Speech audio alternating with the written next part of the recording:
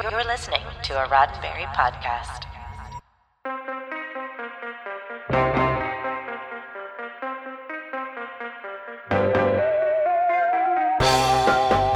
At the beginning of the 1980s, Buck Rogers was blazing a futuristic trail across our TVs, getting into adventures that often involved beautiful women in futuristic spandex costumes and hanging out with his wisecracking robot pal in his downtime. And a couple of years after that show was canceled, you could walk into an arcade starting on this day in 1983, and for just a quarter, you could be Buck Rogers.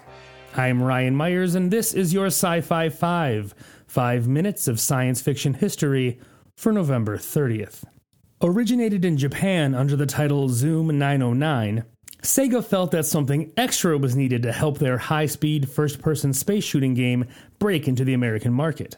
Video games were big business in late 83, though the next couple of years would see both the home video game and arcade industries suffer a devastating shakeout that would drive many established manufacturers out of the field. But Sega, a company with firm footholds in both Japan and North America, was betting its stateside fortunes on Zoom 909 by giving it a new name, Buck Rogers' Planet of Zoom. But here's the thing.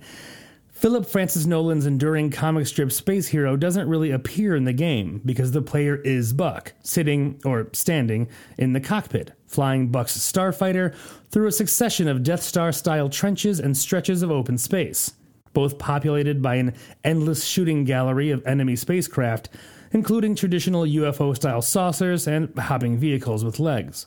Anyone expecting to see or even just hear Gil Gerard or any other trappings of the recently canceled television series was probably going to be disappointed. But that didn't seem to matter for the most part. It was one of the top-grossing arcade games of 1983 in the US and fared just as well in Japan under its original title. In a moment, Sega's unrealized plans to turn Buck into a video game empire.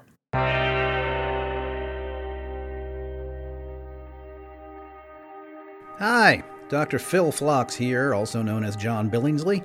I volunteer for the Hollywood Food Coalition. We serve terrific meals to the unhoused 7 nights a week. We assist 100 nonprofits with their food needs.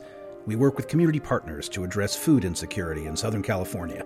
If you're in LA, come and volunteer with us at hofoco.org/volunteer, and any Federation credits you can spare go a long way. The next stop for a runaway arcade success story was turning it into a home video game experience. By this point, trying to keep all of its money instead of settling for licensing leftovers, Sega was also making home video games. And Buck Rogers' Planet of Zoom did brisk business on everything from the Atari 2600 to the ColecoVision to Apple and Texas Instruments home computers. Some sacrifices had to be made in the areas of graphics and speed since there was a significant gulf between home game machines and arcade hardware in those areas. And yet Buck Rogers proved to be the perennial space hero, even when reduced to a cartridge or a floppy disk. While players were still blasting Buck's enemies between their beady little eyes on the Planet of Zoom, Sega announced several future titles, initially to be published for the Atari 2600.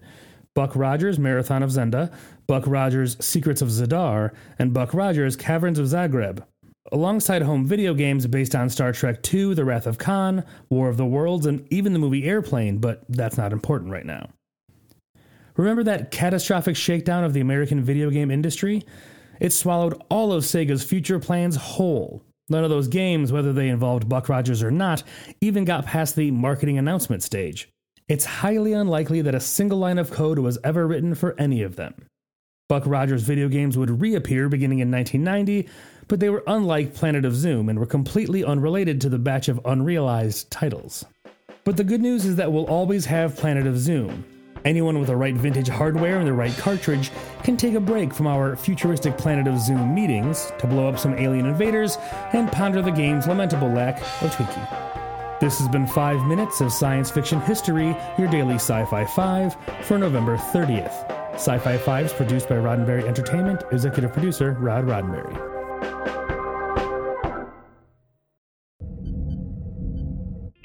This is a Roddenberry podcast.